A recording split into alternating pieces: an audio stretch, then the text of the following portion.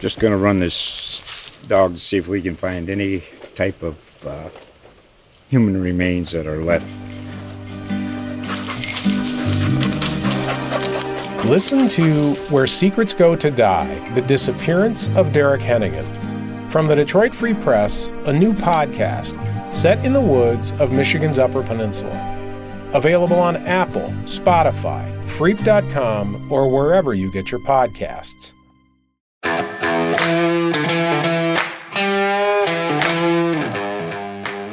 Welcome to today's edition of Make Her Space, a podcast about women who dare.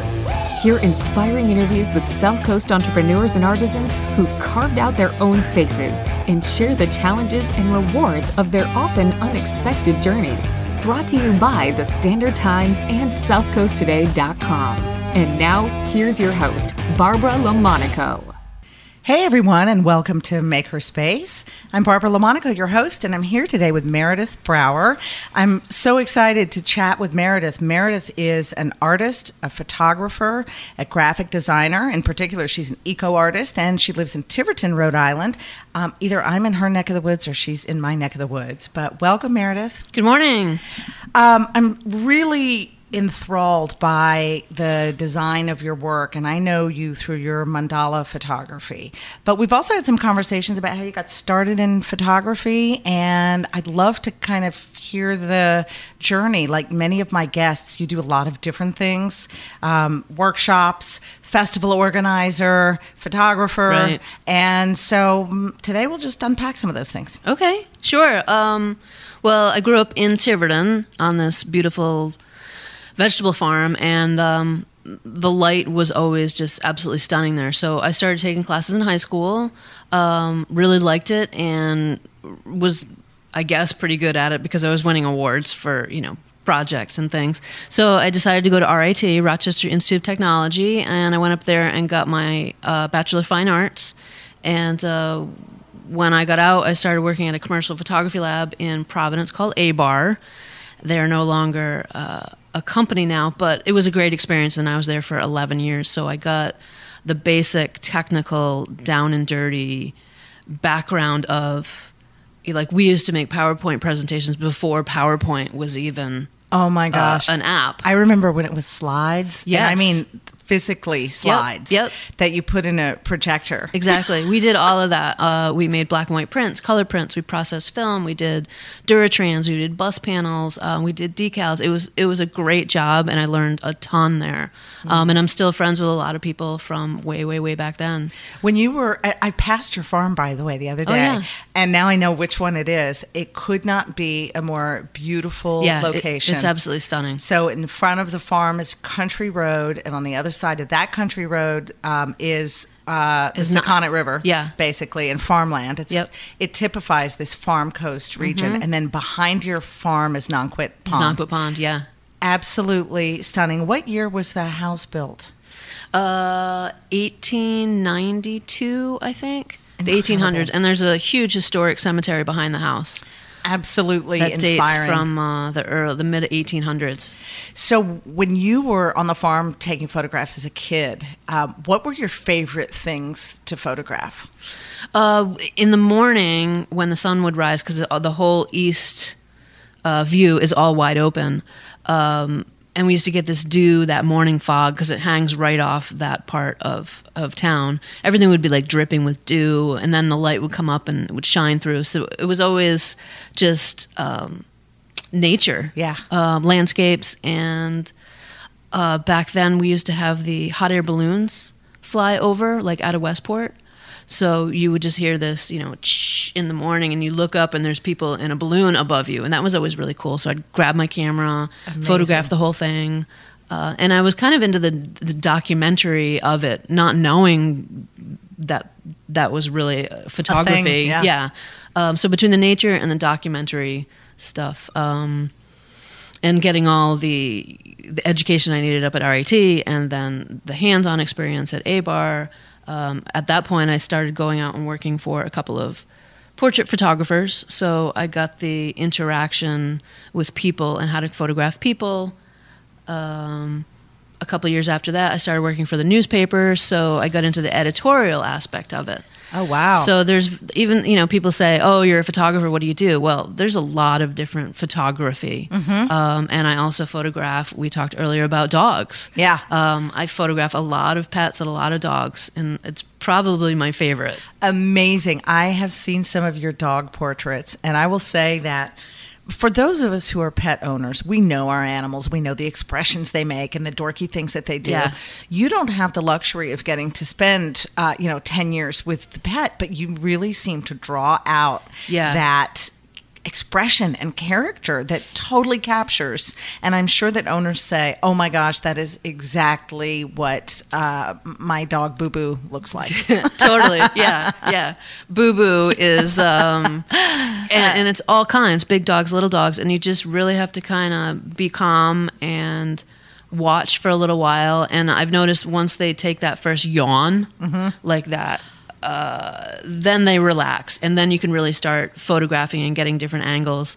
There's a lot of treats involved and a lot of coaxing, but it's fun. So I'm covered in dog spit, and I'm on the floor. They're walking over me.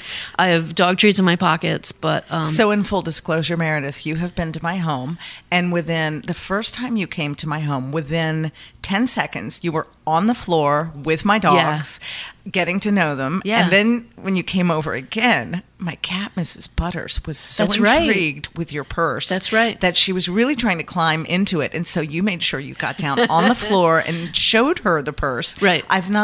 I have a lot of people that come by who love animals, but you might be someone who talk about getting down and dirty and like, I'm going to sit on the floor with your dog. Oh, yeah. Because that's who I am when I go to someone's house. But really, see what they're up to. Oh, yeah. Amazing. Yep. And I'm sure that kind of connection is exactly what the tools that you're using in the photography. Yep. That's Right fantastic. on. Yeah. So when we, so in terms of your experience as a photographer, you have the editorial and the technical, and we talked a little bit about being inspired by nature on the farm and all of that. So if we fast forward to now, you are really an entrepreneur now. You do some freelance work for newspapers still. I still see your stuff. Oh, yeah. Regularly. Yeah. Are there particular types of jobs that come your way as a freelancer? I do a lot of corporate work, a lot of headshots. Right now is high school senior sessions, and those are a lot of fun. Because the teenagers will really do anything you tell them. So you're like, their parents. Do you want to go in the water? And they're like, sure. So it's a lot of fun. But again, same thing as the dogs. How do you evoke a high school senior, a teenager, to smile and let you into their personality in an hour's time? So It's the same thing. I have to get down on the floor. I have to kind of get stupid, entertain them, and establish that trust a little bit. Yeah. And what's nice with digital is on the back of the camera, I can show them what I'm doing. Because they all have a tendency to do like the selfie shots. And I'm like, up front, you got to stop that. You cannot do that. This is not, that whole sexual aspect to it. I just cut that right off because it's not part of these photos. That is incredible, and I know exactly what you mean about the selfie shot. I mean, do you ever see pictures of yourself and you always cock your head to one way or something? I'm like, stop that. And people don't know that they're doing it. So I get to work with people and show them what's their best side, how to sit, how to move, how to be silly, and how to really be comfortable in front of the camera. That's amazing, and I'm sure that you have seen such a revolution in the way that you work and the way that your clients are because of this digital, the change, everything moving to digital. On one hand, there is this immediate gratification that you can see the work, you can share with the client the work, you can adjust the work much more easily. I remember the old days where you had to send your stuff out to the lab. Yeah. But at the same time, it has created this, as you said, the whole selfie culture. Exactly. Where people want more control over their images because you can take 50 selfies and choose the best one and choose your filter and create who you are as a person rather than turn that over to a photographer who may see differently. It's an experience for them to see how somebody else interprets them. So it's a little bit of a learning experience, but it's also, it can give them a little bit of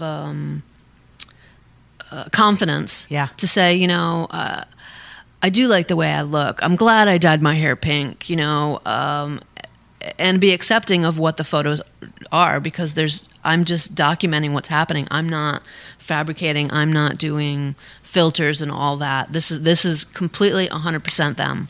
I can imagine that would be incredibly gratifying to see yourself not as you have curated the photo, but as someone else really sees it in a more, objective way. Yeah, because you can go to like the school photographer and you get the same pictures everybody else does. But when you work with me and other freelancers, you get that extra style and that care and that really investigative documenting of the person who you really are. So I love it.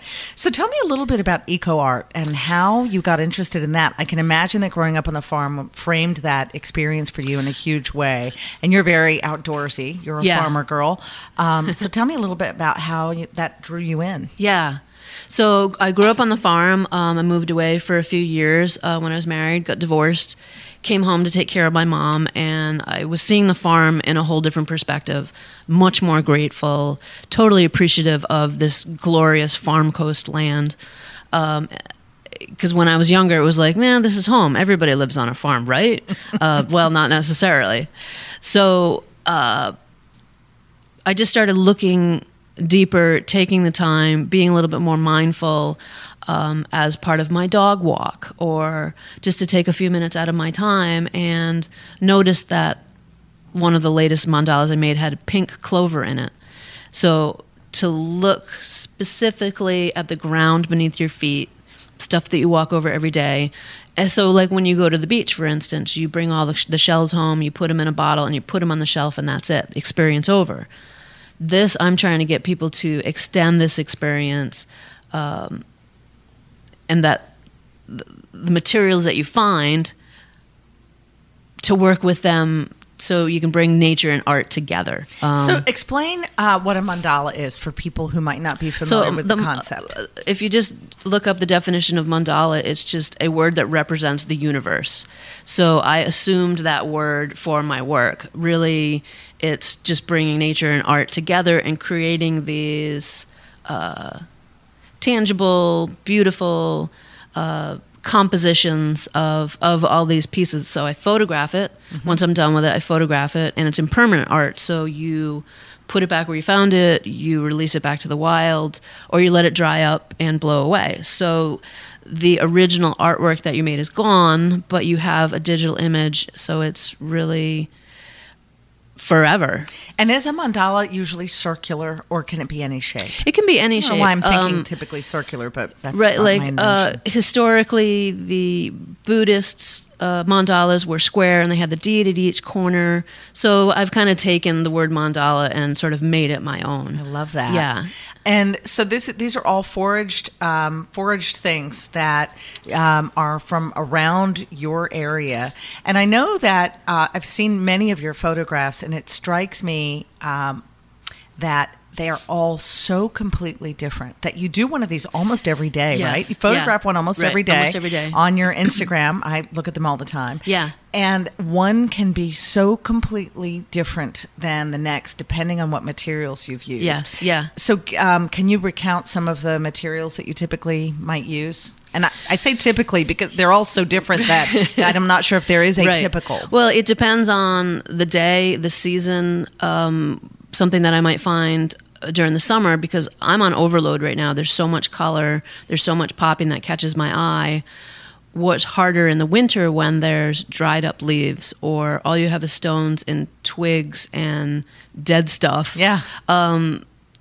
It's almost more interesting because it pushes you harder to look deeper. Right now, I go out, and one thing that I try to tell people is, if you can stop your mind from judging your heart and just act on that first thought, and grab that if that caught your eye, whether it's a daffodil or a twig or a little curly Q on a morning glory. So it's sort of a two-part. It's going out and foraging, and then bringing back and organizing. It's sort of deconstructing nature and then trying to organize it. So it sounds like the process of creating is actually a more meditative act. Exactly. That you're employing mindfulness as you are walking or even just sitting and observing your natural surroundings and thinking about what you might collect. Yeah. So there's mindfulness in that act, and then in putting it together, you are drawing on some creative energy, maybe some analytic energy as you think about a little spontaneity in there. And just quietly assemble stuff and let your mind just let it flow. And not judge yourself. How large are these typically? I can't tell from your photographs whether it is 2 inches, 6 inches.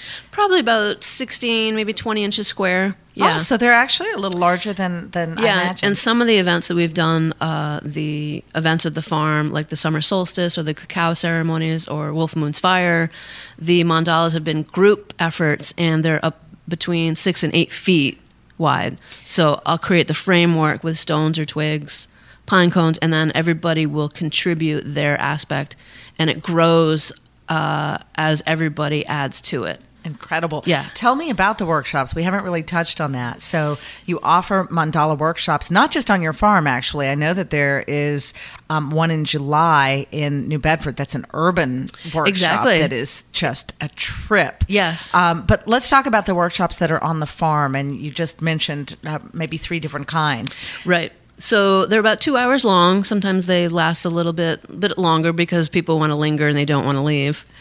I'll talk about mindfulness and calming the mind and doing a little morning mantra and giving yourself permission to just float around. So we go out for about a half an hour, 45 minutes, and we forage. I give you a basket and a pair of scissors, and then we come back to the barn and we create these mandalas. And I give you a little guidance as to start with a square or a star or maybe a triangle speaks to you. So we do 3 different mandalas, and then at the end of the afternoon, once you finish your mandala and photograph it, we go to the edge of the field and we throw everything back into the field and say a little gratitude, a little, peace, peace, peace, shanti, shanti, shanti, and be thankful for nature and what it gave to us in that short period of time. And all we take away is that photo and that wonderful experience. How incredible.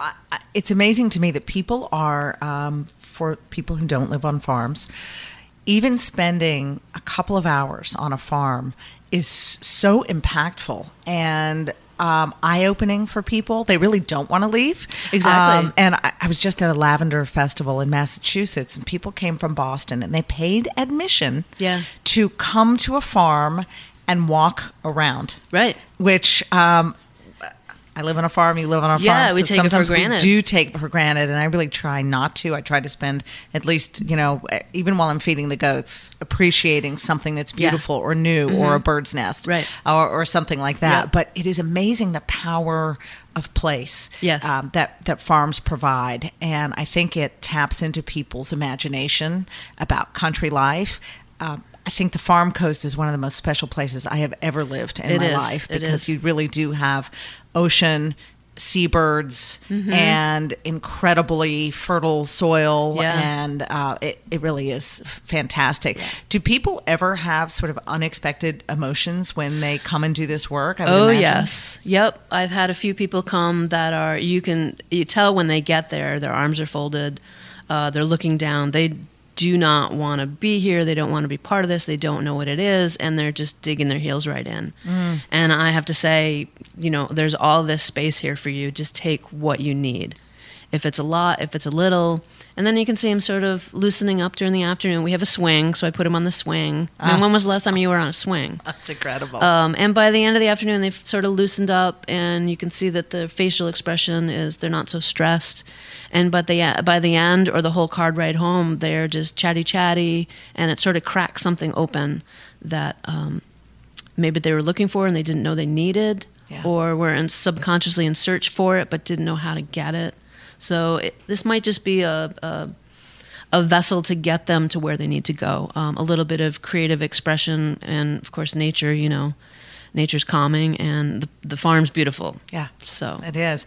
And I think that too, the idea that it is impermanent, the mandala that is created is impermanent, is such an important lesson, because you're doing it for, while you can, of course, keep your photo, you are participating in an experience. There's a great expression, and I think it's a Japanese expression, once in a lifetime, never again. And it's this idea that you are creating something at that moment, and you are participating for the intrinsic value of creating. Exactly. You're not keeping the materials. You didn't buy the materials. It is the anti-consumerism, right? Like all my inventory is free. Yeah. And it changes every day. Like if you let an artist go into an art store and said, you can have anything in this store for free, take it.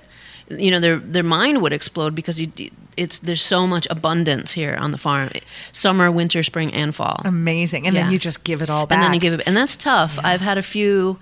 There's one that's like the bestseller. It's all lamb's ear with a little bit of lavender in it, and I sat with it for about an hour because I didn't want to leave it, but I couldn't keep it. And as the breeze came through and sort of tumbled the leaves away, I was like, okay, it's being taken away from me, and I said my thank you, but it's hard to, once you've created something that you really love and you put your time and energy into it, to let it go. That's hard. Yeah. So, well, I guess that's a Buddhist principle, right? Is letting go is so important. Yep. And we should question all of our attachments, since nothing here is forever. I'm getting so deep, but it really is amazing. And I can imagine it's a transformative experience. Yes. So what other events do you host on the farm? We've done in the past cacao ceremonies with my friend Nola Ganem, One World Cacao. We've had fire ceremonies with my friend Wolf Moon Eduardo. What is a fire ceremony? He does a lot of fire scrying, which he sort of reads the fire.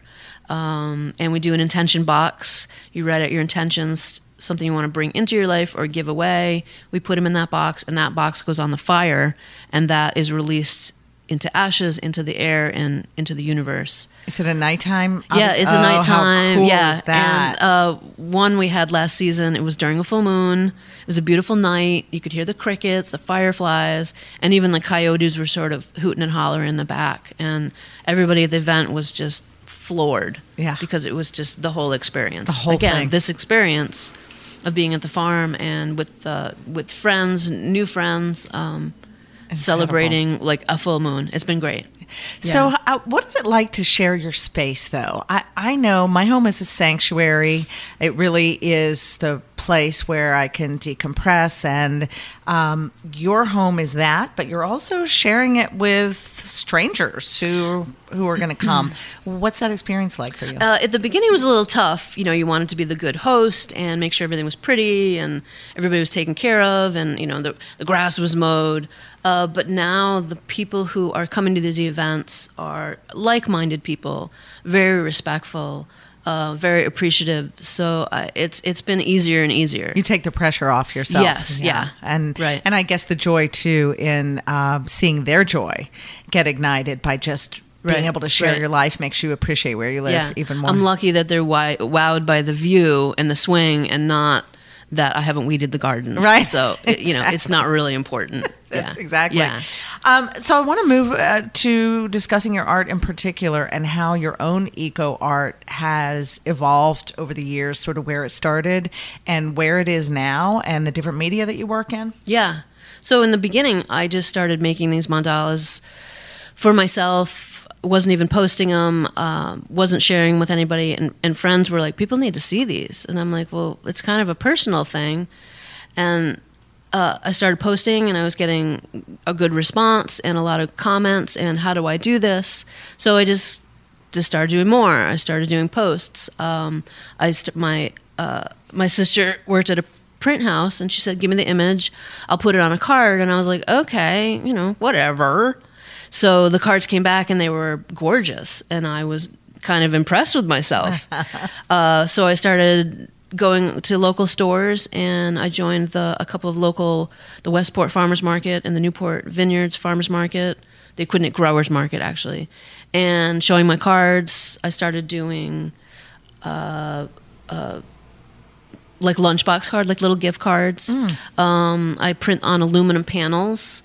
I have ornaments, so I've sort of increased my gift line over the last couple of years to incorporate low-end products, high-end products. I've had a few gallery shows with all my aluminum pieces and made some sort of demoed the mandala right there so people can see what it is.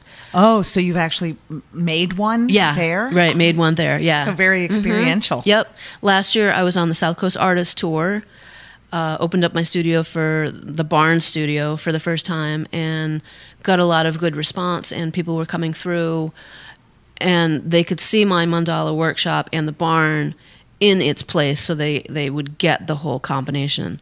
So now I'm in about 16 different stores. I have a brand new website that I'm working on.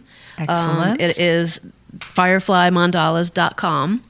Excellent. And the schedule of classes is on there, but there's only 2 products, so I'm working on it. Okay, good. And that's where people can find your workshops on the website. Yep. Excellent. Yep. A little bit about me and. And if they are interested in getting some portraits for their pets or high schoolers, can they also just contact you through the website? Yep. My name, my number, my cell number, and my email is on there. I'm also on Instagram. I'm on Facebook. I'm on Pinterest. And I really encourage our listeners to check out the photos on Instagram, because I think can I say there's a mandala every day? Almost every day. Pretty amazing. Yeah. And sometimes I screen capture them because they're beautiful. I'm like, I'm not sure what I'm going to do with that photo on my phone. Right. But then I do buy the cards. My next big adventure is to put a book together, like a coffee table book, so that you can see the progression of year to year, season to season, and where I've been, because I could tell you every mandala where I was making it. Oh, incredible. So it's like a little time capsule of that farm. Yeah. So do you ever travel other places? Yes. Because that would be cool, right? Yep. I've done a workshop down in Belize.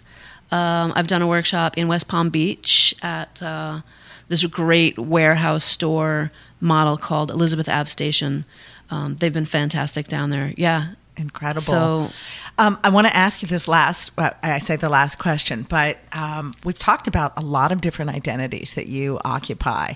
You organize workshops. You are an artist. You are an entrepreneur, because that's involved in selling your art and also providing experiences for other people. You do portrait photography. You have left the world of 9 to 5 working for somebody else. And this podcast is about women who dared. And we've had personal conversations, right, about this whole journey. I'm hustling. And you are. We're all hustling. And I would love you to share what the greatest gift of that is, and also the greatest challenge.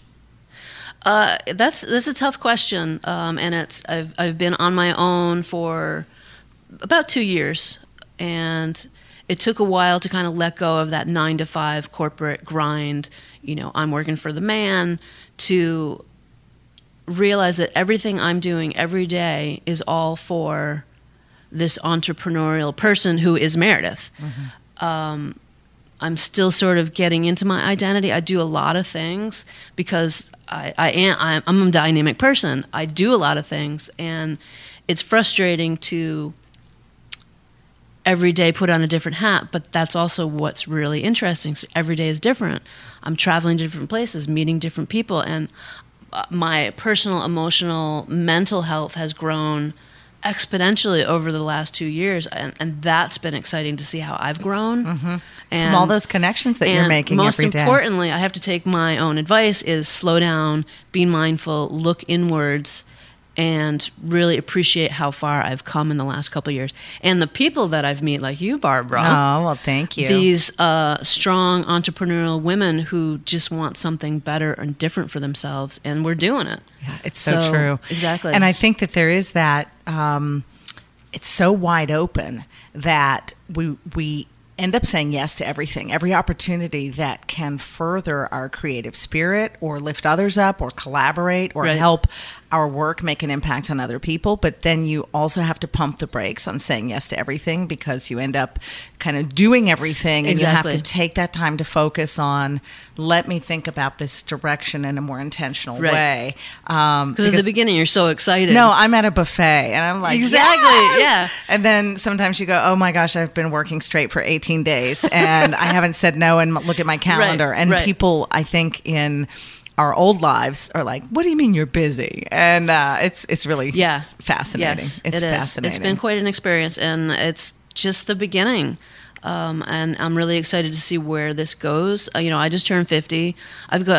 My mom's 87. She could live till 100. I've got another 50 years to go. Yeah. What am I going to do with those 50 years, knowing what I know now? Yeah. So it's totally exciting. So exciting. Yeah, it's totally. so exciting.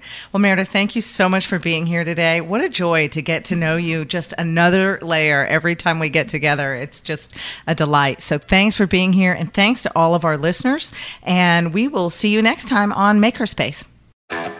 That's this week's episode of Makerspace. Don't forget to join us next week for another episode. And head over to iTunes to subscribe, rate, and leave a review.